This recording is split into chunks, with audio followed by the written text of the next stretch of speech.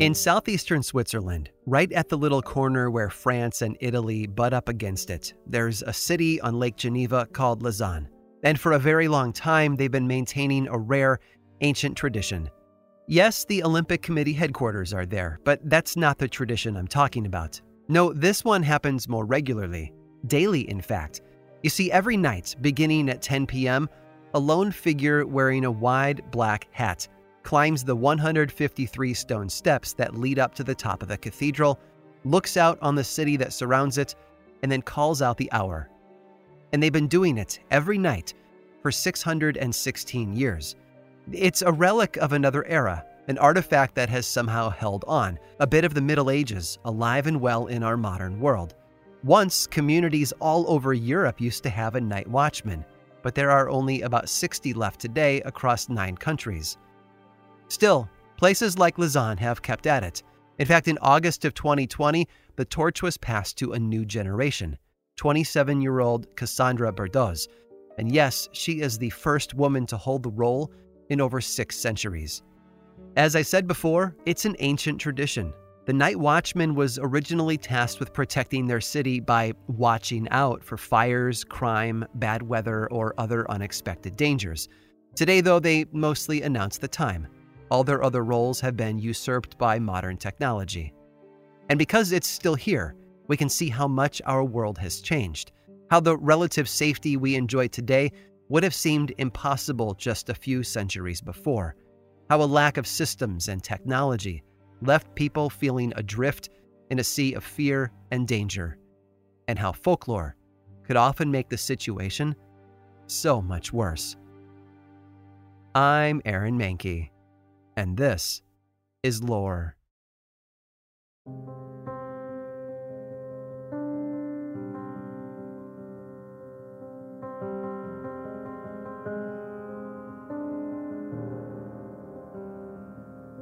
Context is everything. The setting and players and rules of a story are what give it momentum so that the action can drive home. So to understand the journey I want to take you on, we need to first understand the road. And I mean that literally.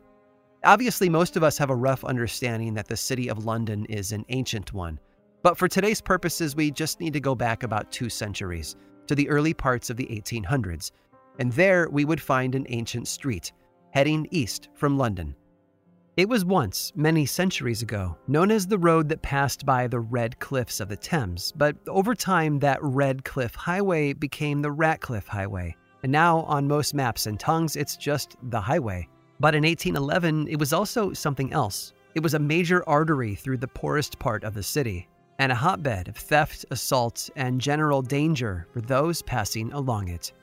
But of course, it was also home to thousands, as well as a business center. Many of those shops had living quarters attached to them, allowing people to work at the street level and then go eat and sleep out back or upstairs. People worked insanely long hours, too, so many businesses stayed open late into the night, and all of that gave the area around the highway the feel of a buzzing hive. But all of that fell apart on the night of December 7th of 1811. That evening, around 11:50 p.m., local business owner Timothy Marr sent his servant girl Margaret Jewell out for some bread and oysters. While she was gone, Timothy and his apprentice James Gowan closed up the shop, while his wife Celia took care of their 3-month-old son, Timothy Jr. When Margaret returned half an hour later, the door was locked and no one would answer her knocks and shouts. She thought she heard movement inside, though, so she just sat on the front steps and waited for someone to let her in. About 30 minutes later, one of the parish night watchmen walked by, saw her, and asked what the problem was. After listening, this man, George Olney, did his own knocking, which caught the attention of one of the neighbors. And this neighbor man was glad to see the watchman because less than an hour before, he swore he heard some strange noises from inside the Marrs shop.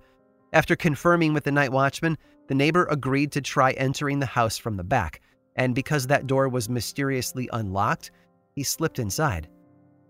What he found was a charnel house beyond comprehension. The body of apprentice James Gowan lay in a pool of blood, his head beaten so severely that there was no shape to it anymore. Celia Marr's body was in a similar state, and even the baby had been killed. And downstairs in the shop, Timothy was found in a heap, also brutally murdered. Urgency swept over everyone there. The watchman called for the authorities, and an officer from the Thames Division took control of the scene. But a search of the shop only turned up more questions. Nothing had been stolen, as far as anyone could tell. Even Timothy Marr's pockets had been ignored, still containing money. But what they did find were the murder weapons: a bloody chisel on the floor of the shop, and a shipwright's maul, a sort of small sledgehammer that was discovered in the kitchen, propped up and covered in fragments of bloody hair and fractured bone. Now, enough of us have seen an episode or two of CSI to know what should happen next. But in 1811, that just wasn't the way things worked. The bodies and evidence were simply left where they were found until an inquest could be held, usually in the area at a local pub. And as you might imagine, it took time to gather a jury and staff that inquest. By the 11th of December, a full 3 days after the murder, the bodies and blood were all still there. And if you think people are obsessed with true crime stories today, you haven't experienced Georgian England. People were printing booklets and flyers, and word was spreading fast, often publishing the stories in pieces spanning multiple episodes. Each day, those corpses were left uncollected. Locals and curious outsiders were parading past the house to catch a glimpse, sometimes even walking inside for a better look. Where were the police? Well, the simple answer is that they didn't really exist. Yes, there were a handful of paid officers in each district, but most of the safeguarding was performed by unpaid voluntary patrols. People policed themselves, mostly out of a fear of what a paid armed police force might mean for their freedom. But as crime grew, so too did their desperation. Which is why no killer had been caught by the time the Marrs were buried on December 15th, 8 whole days after their death. It was a funeral that drew an enormous crowd, and all of them wanted answers. But they were going to have to wait for that, because something even more pressing was about to occupy the authorities' time. Another murder.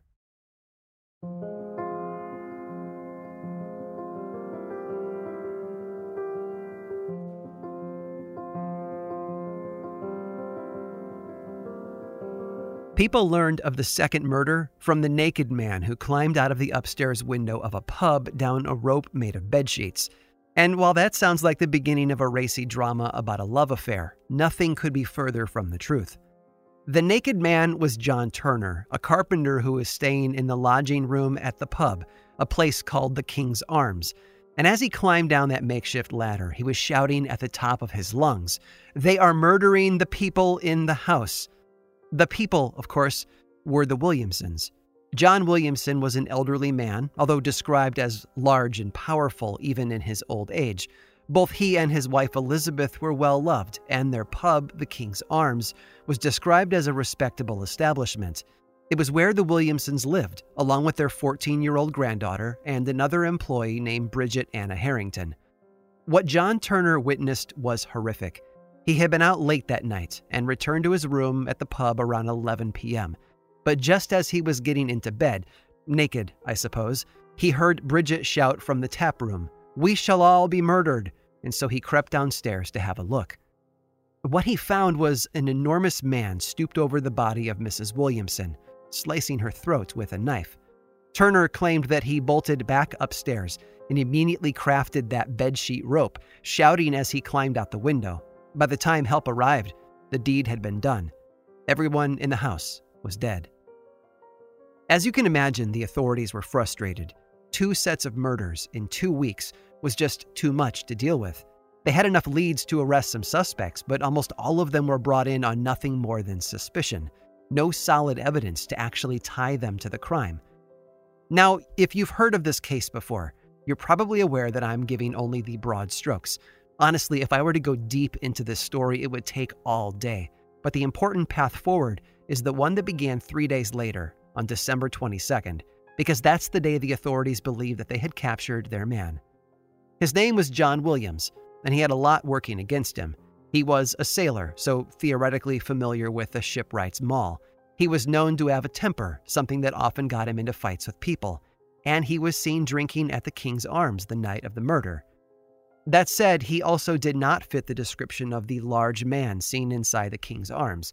In fact, he was a lot smaller, and his initials didn't match the ones carved into the maul that had killed the Marrs. But after dozens of suspects that all managed to walk free thanks to solid alibis, John Williams found himself as a sort of last man standing, which wasn't a good position to be in. And of course, Williams was questioned and denied everything. Yes, he drank at the King's Arms, but so did a lot of sailors. The pubs along the highway were all incredibly close to the docks, and there were probably just as many foreign and domestic sailors on those side streets as there were local residents. But while the inquest gathered evidence and discussed their options, he was placed in the prison at Coldbath Fields in central London. There was more debate about the mall used in the Marr murder. There was more discussion about witness testimony, such as Williams' laundrywoman, who claimed that she had recently washed a shirt of his with blood on the collar. But above all, they needed a suspect, someone to blame, and someone whose conviction would deliver hope and peace to a very frightened neighborhood. So Williams was held, and everyone waited. Perhaps with more testimony, the truth would come to light, and things would get better. But instead, they got so much worse.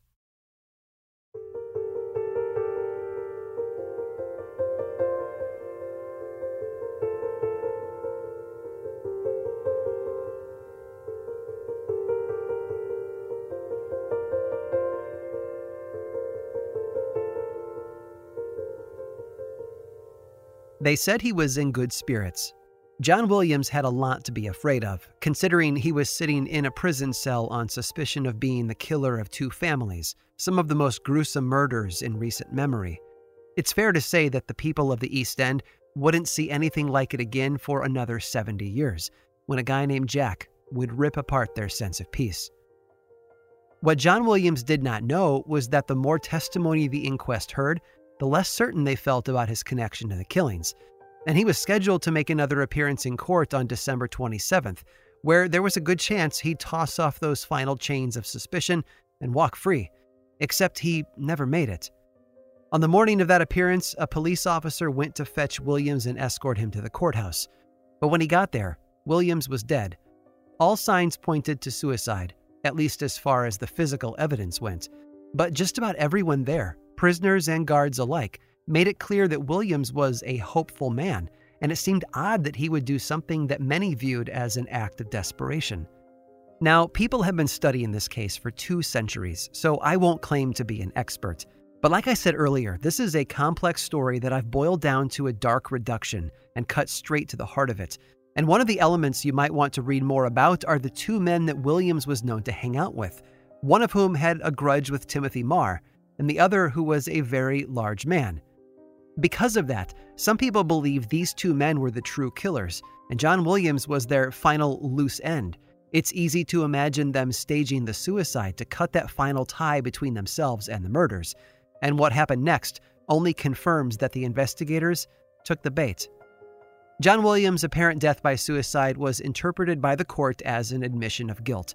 No, he had never been formally charged with the crime, but they saw this as an easy answer to a frustrating situation. So they declared him guilty, stating that he had worked alone. And with that, their nightmare and John Williams' life were both over. Well, almost. Because in the early 19th century, the folks in England still followed an ancient practice when it came to those who took their own lives. You see, they believed that people who did that had committed a crime against themselves and God, and therefore deserved a very public humiliation and a troublesome burial.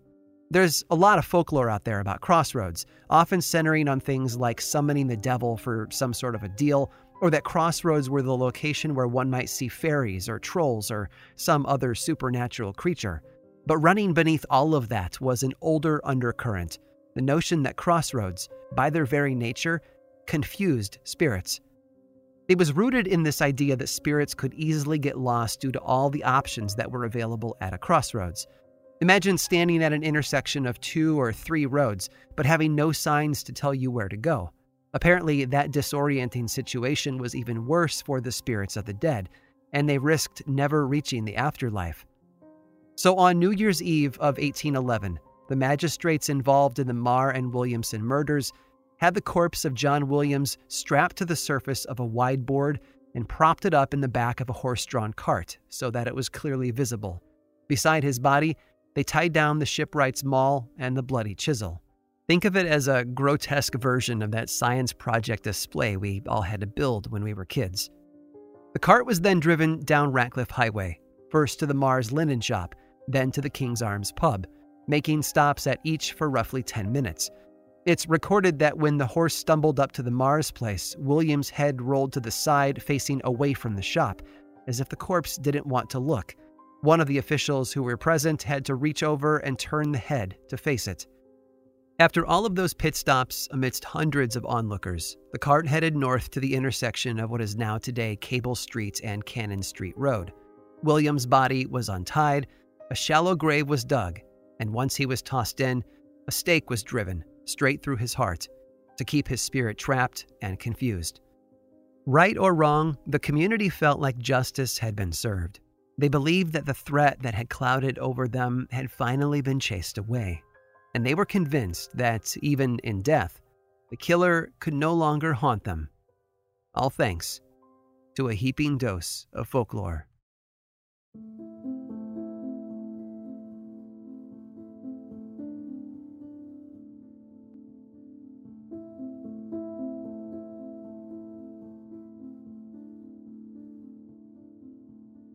Criminal investigation is a complex puzzle. Today, that puzzle is a bit easier, thanks to modern forensic tools and better methods for processing a crime scene. But 2 centuries ago, that puzzle must have felt like a steep challenge. Certainly, in the case of the murders that shook the area around the Ratcliffe Highway, that was true. And because the full case was a tangled web of witness testimony, tips from locals, and shadowy figures seen from a distance, it's easy to see how confused and frustrated everyone could have become, both the authorities and the larger community. The most obvious outcome was a tragedy, no matter how you interpret it. If innocent, John Williams represents the hopelessness of wrongful conviction and the damage that can be done when someone gets caught up in the wheels of the justice system. And if truly guilty, he dodged responsibility for his actions. No matter where you come down in this story, there's no question it delivers a lot of pain and a lot of loss. But there were some good things to come out of the events of 1811. Those 2 mass murders tested the limits of their current police methods, and the thin patches and gaps were put on full display. People after that started to call for reform in law enforcement. They warmed up to the idea of a full-time armed police force, someone to keep them safe the next time a killer prowled their streets. For a while, they'd have to rely on that weird mixture of volunteer parish watchmen, a handful of paid officers, and private police-for-hire companies like the Bow Street Runners, a crew, incidentally, that dressed in blue pants, blue jacket, black boots, and black hats, possibly giving inspiration for the police uniforms of later generations. Clearly, the way people handled crime was, if you'll pardon the pun, at a crossroad. But by 1839, the people of London had the Metropolitan Police. Not perfect for sure, if history is any indication, but better. And John Williams? Well, his body remained staked and hidden underneath the dirt at the corner of that old crossroad for a very long time.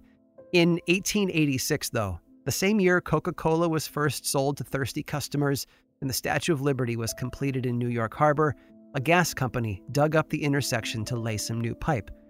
What they uncovered was a skeleton, buried face down, with a wooden stake driven through its chest. John Williams had returned. But this being the late 1800s, there were fewer rules for handling a discovery like that, so the man who owned the pub right there at the corner, a place called the Crown and Dolphin, took the skull and set it up at his bar, where it greeted customers for years.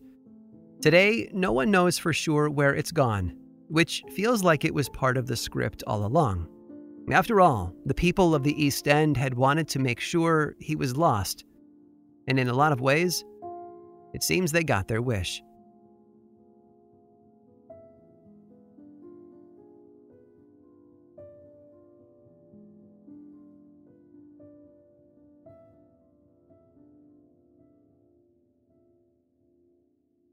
Crimes like the Ratcliffe Highway murders were handled in a much different way than modern killings. Clearly, time has had quite an impact on the way we investigate and put suspects on trial. But one case from just a few years before gives us an example of the opposite in action, where a criminal case, and not time itself, brought about a significant change to the system. And it doesn't help that it was filled with ghosts and murder and a whole lot of folklore. Stick around through this brief sponsor break, and I'll tell you all about it.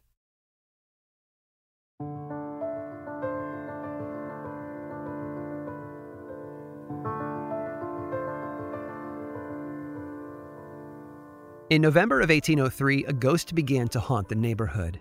There were multiple sightings, and in a number of instances, the ghost even attacked people. People were upset, and they started telling stories. And stories, of course, can often fan the flames, rather than put them out.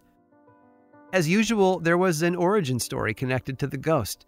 Locals said that it was the wandering spirit of a man who had taken his own life a year before. But contrary to typical burial practices in that situation, this man was interred on church grounds, which, according to the legend, made the spirit restless, and thus the local hauntings. Honestly, all this stuff makes a lot more sense if you just suspend your disbelief. But hey, that's folklore for you, right? The reports were frightening too. Multiple people claimed that the ghost had appeared to them and tried to choke them to death. In 2 cases, those who were attacked lived long enough to go home and tell others what they'd seen, only to die later from fright, as one might say. When a couple of local brewery employees stumbled home one evening, they made the not-so-wise choice to take a shortcut through the churchyard. It was dark out, of course, and according to their later report, when they passed one of the gravestones, a hand reached out and grabbed one of them by the neck. The friend tried to intervene, but claimed that he was confused by the powers of the ghost. The last thing he felt was something soft, like a great coat, he told the police. So that was life for a while in this Western London neighborhood. Folks would lock their doors, stay off the streets at night, and generally just walk around as if they were waiting for the bad guy from a Scooby-Doo cartoon to jump out of the shadows. And that's what seemed to happen on the night of December 29th. William Girdler was a night watchman, patrolling the neighborhood on his usual route. But of course, he was walking the streets that night with a bit of adrenaline in his blood, thanks to all the terrifying stories. So when he saw the ghostly form of a figure in white appear down the lane, he shouted and chased after it. And the ghost? Well, it ran. Girdler lost sight of his quarry a few minutes later, but came upon a young man named Francis Smith, who was also out hunting for the ghost himself, with a shotgun in his hand. They chatted briefly, discussed the ghost, and then parted company, which is why it was Smith and not Girdler who made the next sighting around 11 p.m. Smith spotted the pale figure and brought his shotgun up to take aim. After shouting, "Who are you and what are you?" at the ghost, Smith pulled the trigger. Instantly, the ghost spun on its feet, toppled to the ground, and lay still. Oh, and there was blood. The ghost, it seems, was a man named Thomas Millwood. His occupation?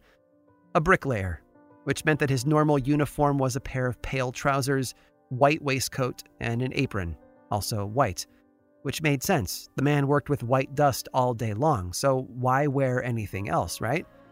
But it seems Francis Smith didn't understand that, or at least didn't look close enough to figure it out before firing his weapon. As a result, Thomas Millwood was dead. He wasn't a ghost before, but now, well, you get the idea. Smith, of course, went to court over the matter. He was charged with willful murder, but it was naturally a tricky situation. Smith had believed that he was defending the safety of his neighborhood, but he was also fully aware and responsible for his surroundings. In the end, the court found him guilty. After being sentenced to death by hanging, the king stepped in and changed the punishment to just a year of hard labor. Oh, and as a result of that very public trial, the actual ghost announced himself to one and all. He too was a living, breathing person. He was just an old shoemaker, out for a bit of fun.